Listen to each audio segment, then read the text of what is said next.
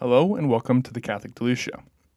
The Catholic Duluth Show is a parish community podcast serving the parishes of St. Lawrence, Holy Family, and St. Joseph in Duluth, Minnesota.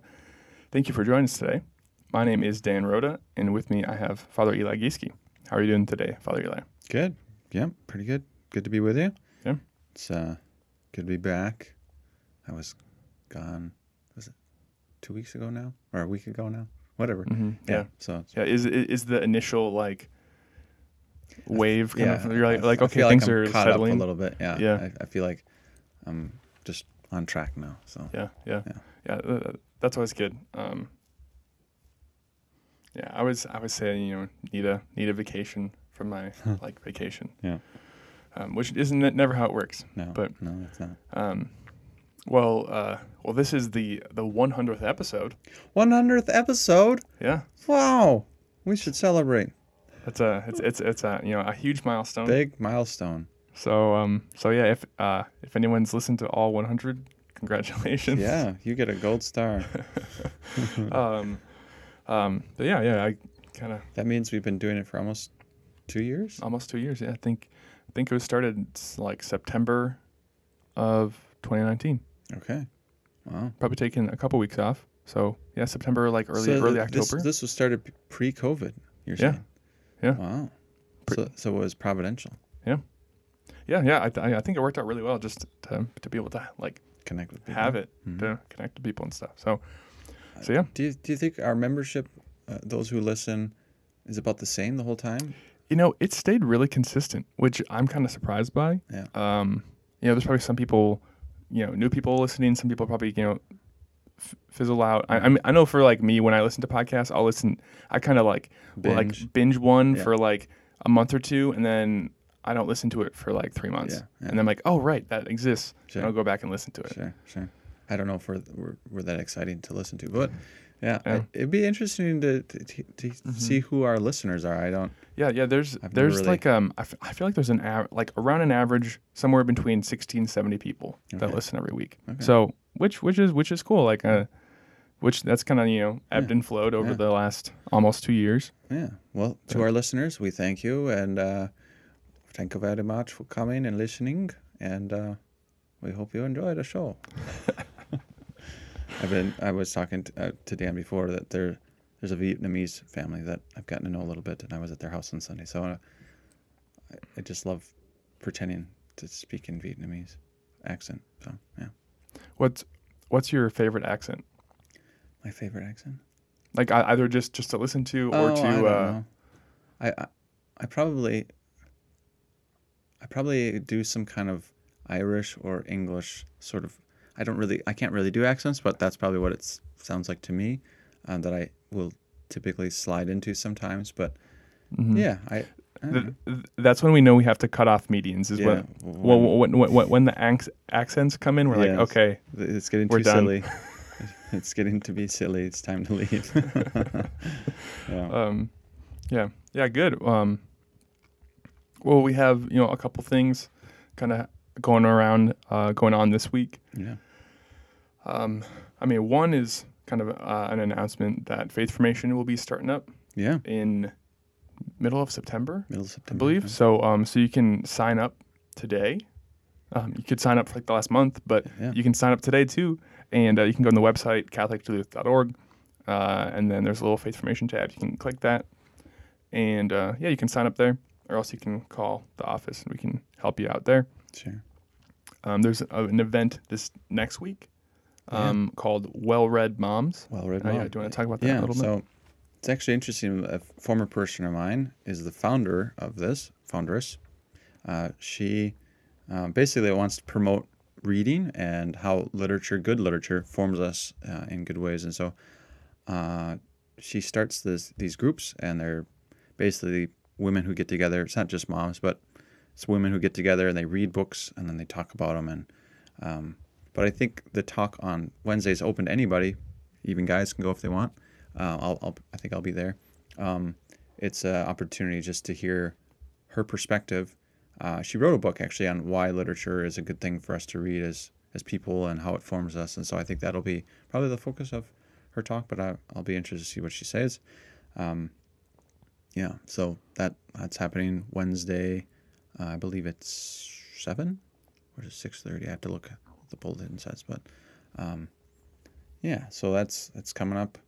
We also have a parish picnic coming up around the corner, September 11th. So it is 9/11, so it's a day for our country, obviously significant, but it's also a day that falls on a Saturday this year, so we're going to do this picnic after the Saturday evening Mass at St. Lawrence. Welcome to anybody in the cluster, and it'll be just like an evening of fun, hopefully. So we'll have food, we'll have some games, we're going to have a beanbag tournament, so that should be fun. Yeah, there's a $5 buy-in in here. Yeah. So cash prizes. I'm going to talk to Deacon John, see if he wants to be on my team. Can have the clerics. That was my team in the old days when I was on the beanbag team over in Crosby. So we never did very well, but yeah, it should be fun. I think the Knights are going to help make the food and stuff. So yeah, I think there'll be some other games too. I think the ladies were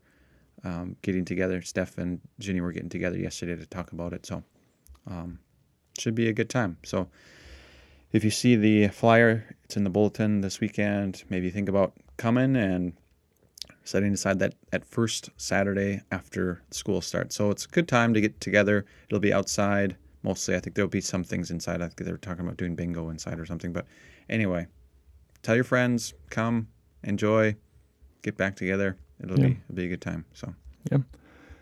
Then the last thing is that you're going to be gone on Saturday. I'm going to be gone on Saturday. So I'm going down.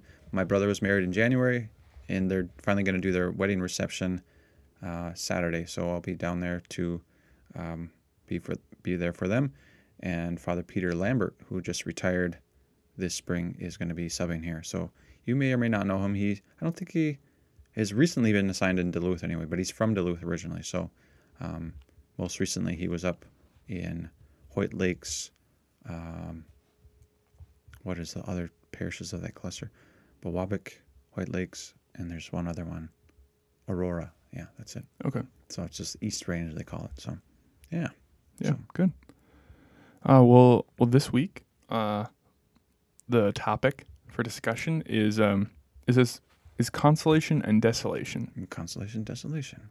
Yeah. So discernment of spirits.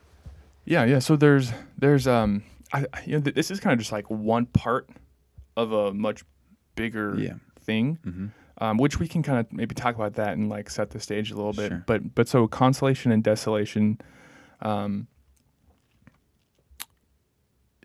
it, like all this kind of comes from Saint Ignatius of Loyola. Mm-hmm. He was the founder of the Jesuits in like the 1400s, 1500s. 1500s, yeah. So 1500s and 1600s, yeah. So yeah, I guess how like kind of familiar are with his story and. Yeah, I think I would imagine many people are. I mean, yeah, he was a soldier, kind of went through his own experience of conversion, and while he was laid up for many months after his legs were broken, or his leg was broken by a cannonball, which I'm like, wow, you're lucky you have your leg. It's kind of intense. God, I forgot hit by a cannonball. But anyway, he had this conversion experience, and then he kind of noticed through this kind of pattern of thinking, which he kind of created then the spiritual exercises, which a big part of it is noticing when I'm in consolation, I'm consoled, and when I'm in desolation, I'm desolated or kind of not feeling great about life right now. So he really kind of tries to hone in on where this comes from, how can we use it to kind of understand what we need to do, what should our response be, all these kind of things. So he gives you rules for discernment. That's why it's called the discernment of spirits, because it's kind of recognizing that the enemy tries to have his say in our lives, and also God is working and inspiring us as well. So there's two sides, and so how do we avoid the evil one's influence and accept God's influence? So that's kind of his whole shtick, and so it's very helpful, especially for those who are unaware of the whole reality or don't pay much attention to that whole reality. I think sometimes we're just so used to, I feel how I feel, and that's it. That's all the deeper it goes. Instead of saying, why do I feel why I feel? Mm-hmm. And is there a way I can address how I feel And so that's, I would say, we don't want to over spiritualize it, and we'll get to that, I think. But there is a spiritual element sometimes to how we're feeling, and recognizing that and being aware of that, I think, can really help people to not get caught up in the evil one's traps and so forth. So, yeah, that's kind of the idea. Yeah, and I found. I looked through a lot of different kind of definitions of consolation and desolation, and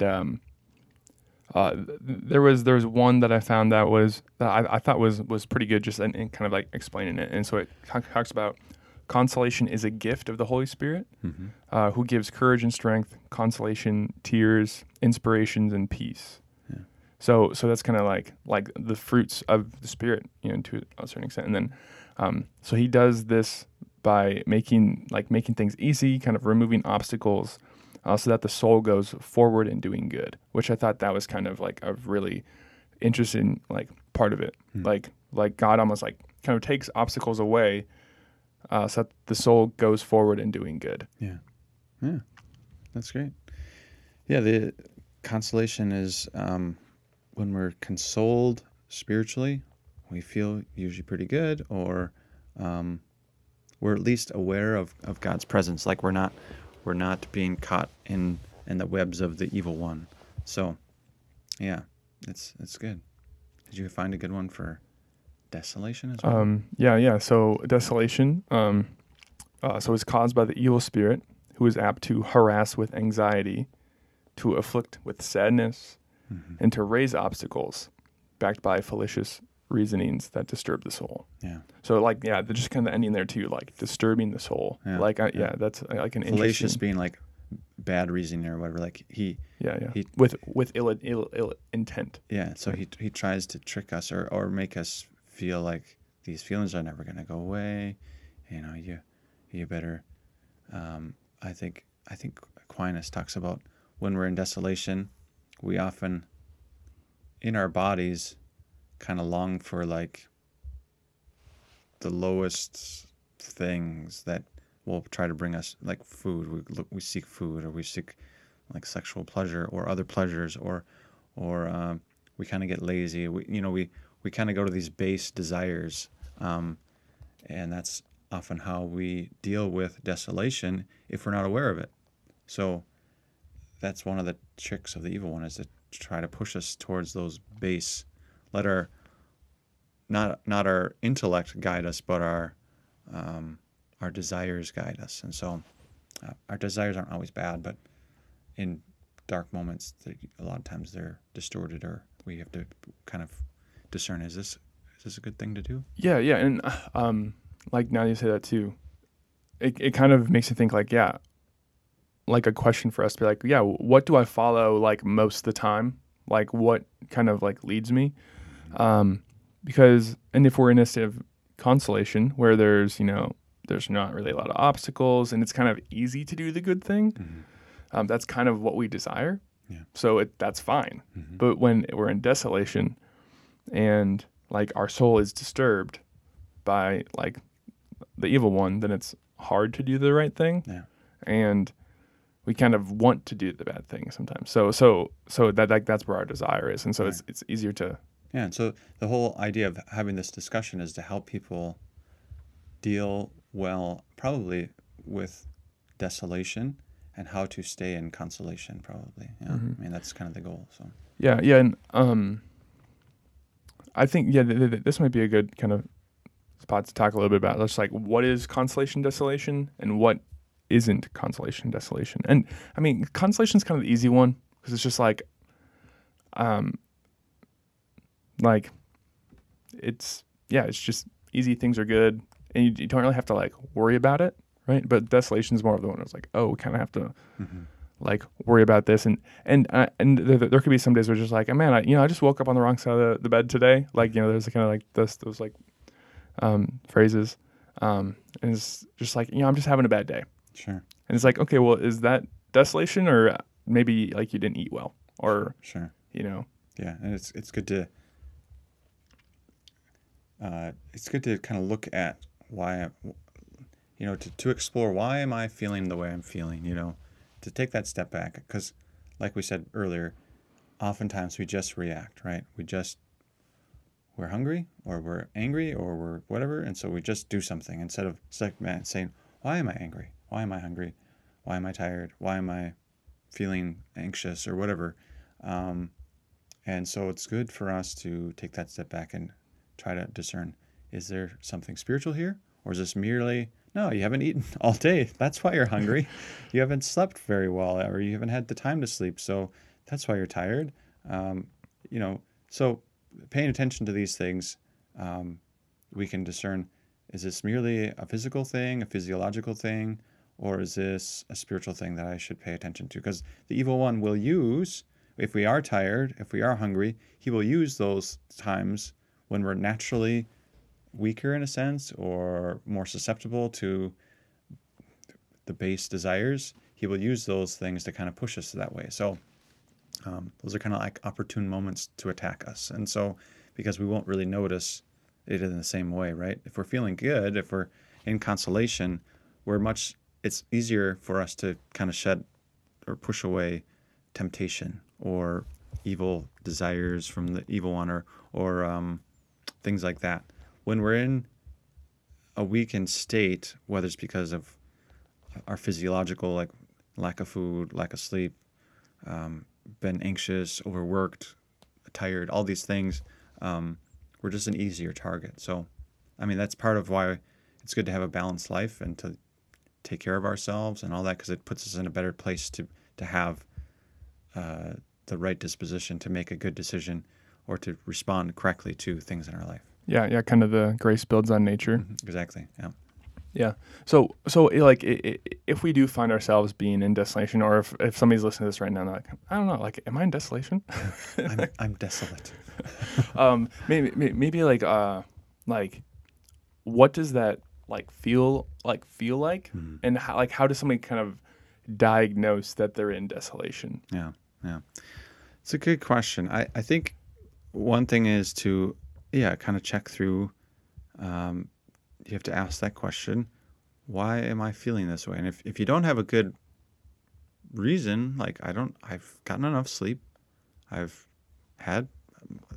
eating well, I'm taking care of myself, and you don't see anything there, is there something that's kind of been eating at you or whatever? Or maybe I have sinned. Maybe I've been struggling with some sin or whatever. And so, even though I'm doing all these other things, there's this struggle in my life that, whether it's a habitual sin or just a now and then sin or whatever, that can be a door by which the evil one tries to influence us then and make us feel, poorly or start to worry about something. So I think one way to diagnose is, if there's no other good answer to why I'm feeling this way, that might be it. And then to recognize, what are the thoughts, and kind of try to pay attention to what are the thoughts, and are they accusatory? Are they, when you step back from them, do they sound kind of like the evil one? Because he's got a pattern of how he speaks. If we haven't sinned, he's often trying to push us, you deserve this little break, or you deserve this little sin, or you deserve this little whatever. He tries to push us away from to do what we're supposed to do and to do something we're not supposed to do, whether it's a sin or just not doing our duty in the day, or not caring for somebody else, but taking care of ourselves, or being selfish or whatever. So he kind of pushes us to do the wrong thing. And if we haven't done it, it's in that form of temptation.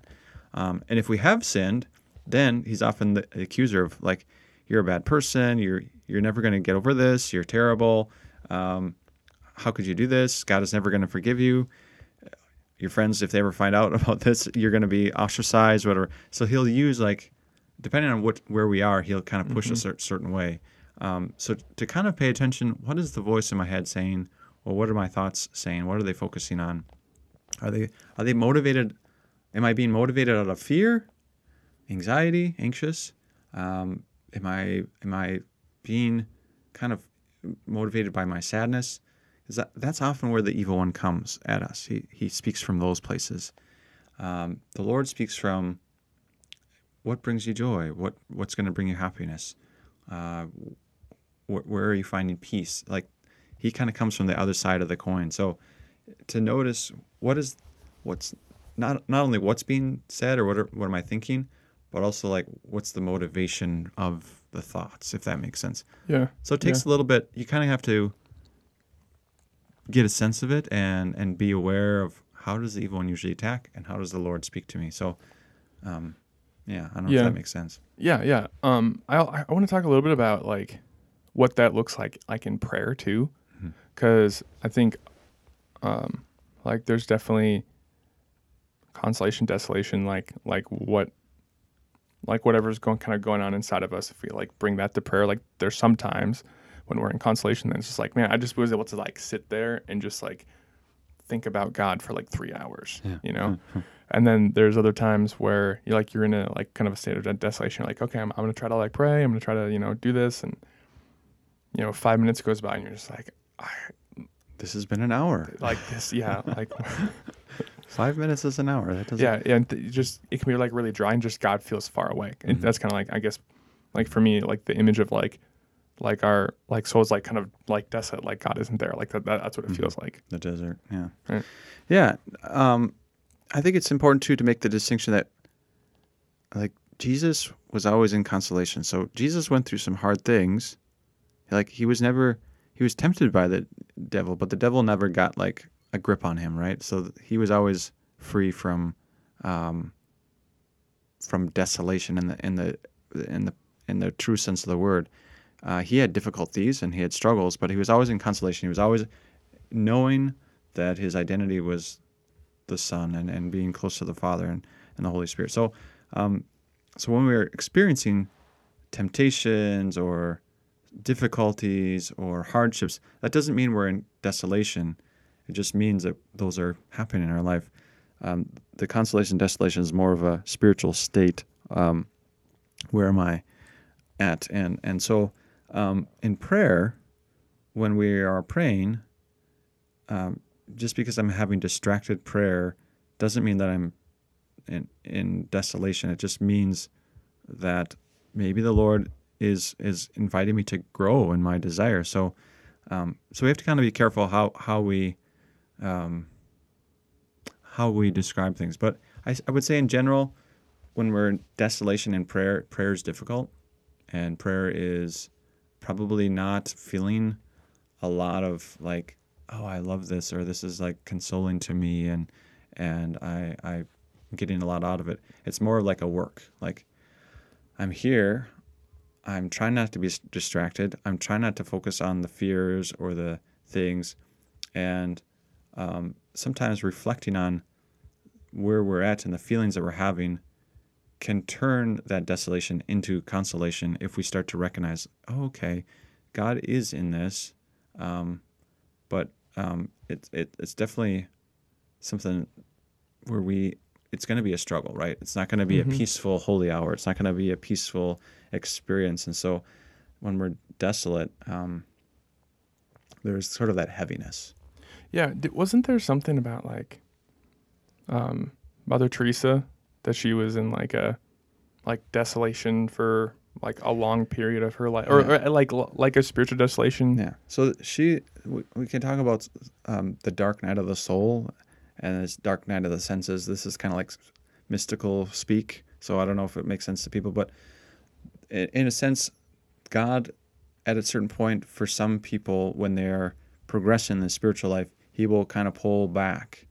And so there'll be the feeling of darkness, the feeling of like aloneness, but it's basically the Lord inviting us to experience and share with him his own dark night of, like the Garden of Gethsemane, that sort of thing, where we can share with the Lord in his desolation. So he sort of shares that experience with us. And so it's not that he's abandoned us. The reality is he's invited us into a deeper intimacy. I'm inviting you to share with me what I experienced for you. And so, but the experience of it is very dark. And so he doesn't give that to souls who are, not ready for it. It's sort of like an advanced thing. And sometimes people say, well, I'm so far in the spiritual life that I'm in the dark night of the soul. And so that they'll kind of over-spiritualize things. It's like, well, probably not. You still struggle a lot with mortal sins and things like this, you're probably not in the dark night of the soul. You're probably just dealing with desolation there. So we have to be careful. But Mother Teresa experienced this darkness, and it was a long darkness, like they say 40 years or something. So, but in that, she had a close intimacy with God. It's just not the kind of intimacy that we would seek or want, and it's not something that she wanted necessarily either. But she accepted it, and in a sense, not my will, but yours be done. And so she went with it, and through that, God really grew her desires, and her spiritual life, I'm sure, grew a lot through that experience. So, it can get a little hairy when we start to make all these fine decisions or distinctions. But for most of us, we probably don't have to worry too much about the dark night. Is this the dark night of the soul or the dark night of the senses? So the sense is more the bodily experience, just kind of like I no longer take joy in the simple things of life, like what used to bring me consolation, a good meal, a beautiful sunset. It just doesn't have that same richness anymore. Dark night of the soul is more like interiorly, I just feel abandoned. I just feel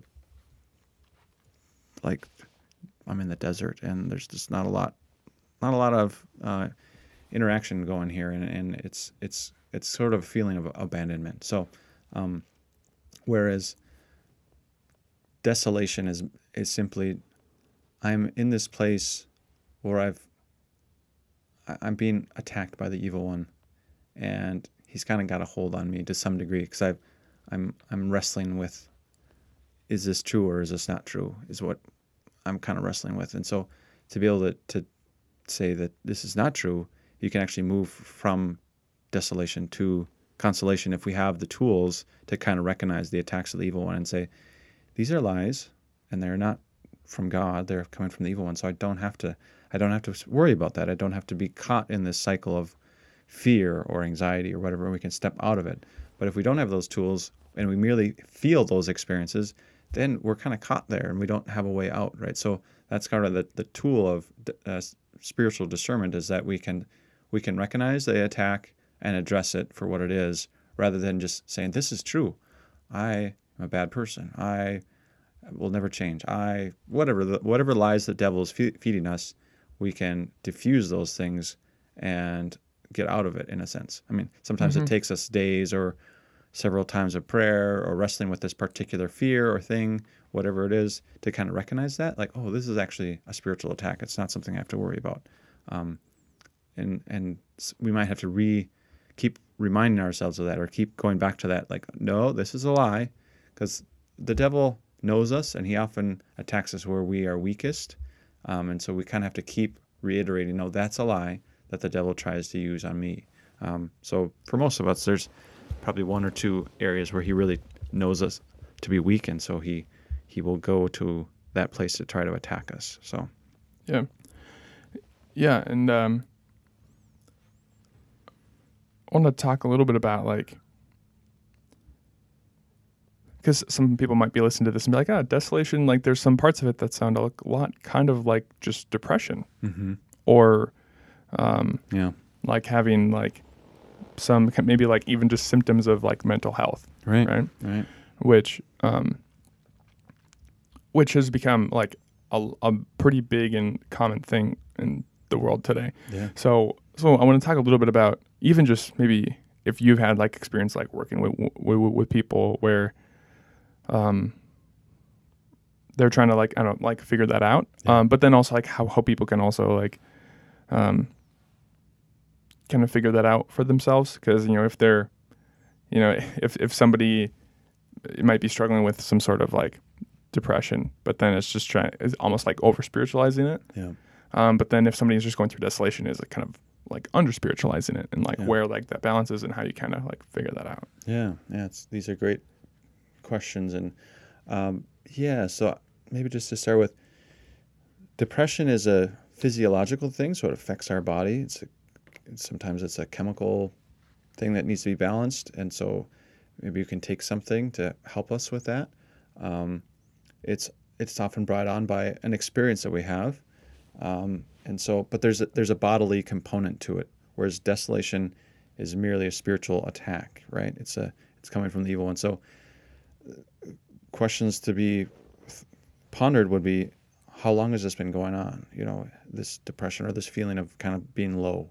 Is this something that was brought on by an event or something, or was it kind of a gradual thing? Or, so when you're walking with somebody, you're trying to discern with them, what's the cause of this? Is this a physiological thing or is this a spiritual thing? And so that's one of the things we want to ask. And sometimes it can be helpful to talk to a counselor or a priest or a spiritual director or somebody like that that's versed in being able to look at these things. I'm not trained in the depression side of things. I'm not a counselor, so I don't diagnose those things necessarily, but I can get to the point where I say, well, I don't know if this is a spiritual thing. I think this is something else, and maybe you need to talk to a counselor or a specialist in this area. But so you're going to look at where is it coming from, how long has it been going on, what triggers it, if it's something that comes and goes, those kinds of things. And they can be interrelated, right? So it could be some of both. It could be one brings on the other or vice versa. So that's often the challenge with something like mental illness is there might be not just mental illness, but layered on that there might be depression or other things, right? Other struggles. And so when you're dealing with somebody who has mental illness, often one of the biggest challenges is they don't want it to be mental illness, which understandable, right? Because if it's a simpler explanation for something else, like, oh, this is just depression or this is desolation, or they can spiritualize it and say, yeah, it's just it's a demonic attack, and that's why I have these things. Like, okay, but if you can rule those things out and say, well, there seems to be something that's not explained by all these spiritual things, and a lot of times people with mental illness will cling to this and say, no, it's not mental illness. I don't want to be treated like I'm mentally ill, because there's that stigma, right? Mm-hmm. And so instead of reaching out and really seeking help that might be pretty easy and fairly accessible, they'll just keep doubling down on it's a spiritual attack, and they'll spiritualize it instead of it dealing with, maybe I could get some help here on the mental health side, and my quality of life could be better. So it is a struggle sometimes to help people, because and it can go both ways, right? So sometimes people who are not necessarily spiritual, maybe they're not Christian or not believers, they will be under attack by the devil, right? A lot of times the devil doesn't bother those people that much because they're not really a concern, right? They are kind of, in a sense, in the bag already, because they're not trying to be faithful to God or follow God or anything. So why spend energy attacking these people? But maybe they're trying to make some changes in their life, and so the devil can attack them so that they get discouraged and just stop making those changes, whether it's to quit drugs or alcohol or whatever it is. So anyway, we can go to that extreme where we don't believe in God, or we don't put much stock in that, and so we kind of poo-poo any spiritual component. Or on the other side, which we were talking about before, where I over-spiritualize it, and I don't want to look at the physiological side, what might be there. So, yeah. I guess, like, do you think that they're like kind of maybe cultural wide, there like is that kind of stigma of mental health, and I mean maybe we're kind of starting to get out of that, but like within the church, do you see that as like a big kind of barrier where people are just like, oh, just pray it away, or I think it is. I think it's a challenge for people. There definitely seems to be at least a stigma, like people don't want to be categorized as mentally ill, which I can understand, right? Because there's a certain connotation that we all maybe, for good or for ill, have there. Like, or like preconceived, like, oh, so like, oh, like, don't believe anything they say, they're mentally ill. Like there's a lot of people who have little bit of mental illness. Probably most of us deal with it to some degree in some form or fashion. So it kind of depends on how you categorize it. But if it's diagnosable and it's one of the disorders, or that can be a big change in your life if you can get some help and say, this is what it is, and this is how it can help, how we can help you. That can really help them function much better in their lives and bring them some freedom. So I think that is a challenge of people in the church. People in the church who are living their faith tend to over-spiritualize when they struggle with mental illness. And it's been my experience that oftentimes they'll go to that, it's a spiritual thing rather than looking at the physiological side. And that's not a bad thing to look into that at first. Oftentimes, like I said, usually there's often a component of both involved in there. But if you refuse to look at one or the other, you're kind of taking something off the table that could be the decisive thing to help you function better. So, yeah. And this might be a little kind of something to wrap us up, but I've heard multiple times like to not make like a big life decision when you're in like desolation. Yeah. Because that could be something where, like, you know, if you're thinking about making like a change for the better, or making like a big like move or career change or something, that could be, that will probably like be really good for you. And then if the like evil one starts to like kind of like attack that, you could, or you know, if things get hard, you're like, oh well, I'm just gonna do this. I'm just gonna quit, or even maybe like the other way around, where you're like, oh, maybe I'm gonna just like I'm gonna drop out of college, or I don't know, make big change. Yeah, no, that's a good rule of thumb in the spiritual life, to not make big decisions when you're in desolation, because when you're in desolation, basically the idea is you're not thinking clearly. You're not in a good place to make a good decision. I mean, you can think of the situation just on a practical level, like a mother who's taking care of like 4 kids and their little kids, and if you think like making decisions at the beginning of the day before the kids are awake, if there is such a time, okay, that might be a good time to decide things for the day, versus like it's the afternoon, the kids are going crazy, you're kind of stressed, you've been working hard to do like laundry and all these things all day long, you've been busy, and you've got other stresses coming in, and in that moment, you're probably not in a good state of mind to make a big decision. Now, that's just on a very practical level, not a good time. So that's an example. Now, fast forward that experience for months, you know, this compounds, right? It gets difficult. And so you can imagine where somebody might be stressed or worked. They're just not in a good place to make a good decision for themselves or for others. And so, you know, we have to work within the bounds that we have. So sometimes, like, you know, our mortgages come and due or whatever, and we got to make a decision. So you got to make a decision. But in the best of worlds, we don't want to make a decision when we're in desolation, meaning wait until you're in consolation to make a decision. And I would say this is especially true when you're discerning like vocation, when you're discerning the question of marriage, or the question of a big job change that's going to like entail moving my family across the country or something like this. You know, these kinds of things, you don't want to worry too much like about, am I going to have ham or turkey today for lunch? Like, that doesn't need to be in consolation. You can just decide that one. But these big life decisions, to be basically, am I hooked into the Holy Spirit and God speaking to me, or am I hooked into the devil and does he have my ear right now?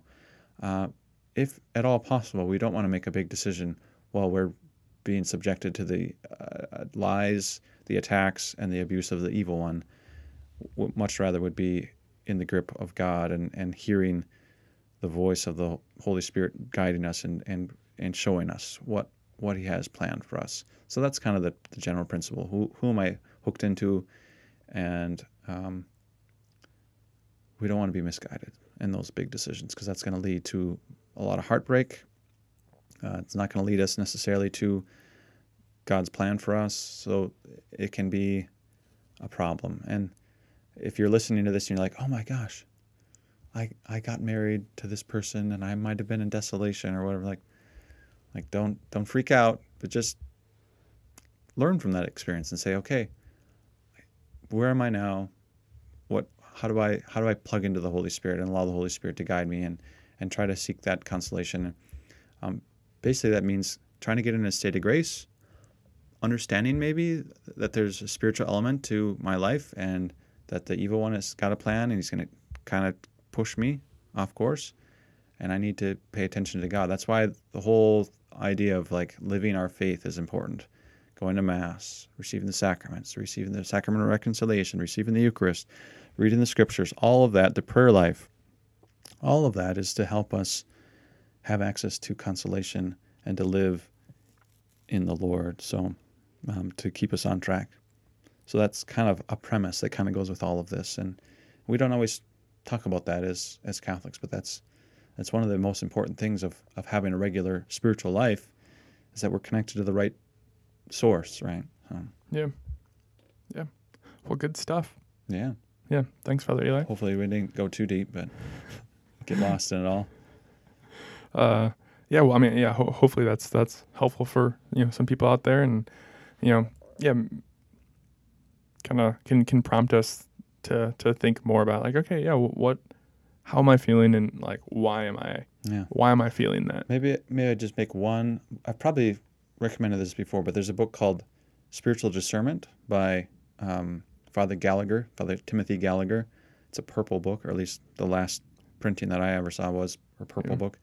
He's got a number of books on different elements of the spiritual life, but that might be a good introduction. There's also, if you're unformed, there's a series of talks by the same Father Tim Gallagher, where there's a host that kind of asks some questions, and they kind of go through that talks about the different rules of discernment. Either of those would be a really good source to start to try to understand this whole thing if it's all like new to you or you haven't heard anything about it. So good. Thank you, Father Eli, and thank you everybody for listening. This will be it for today's episode, and we will catch you again next time.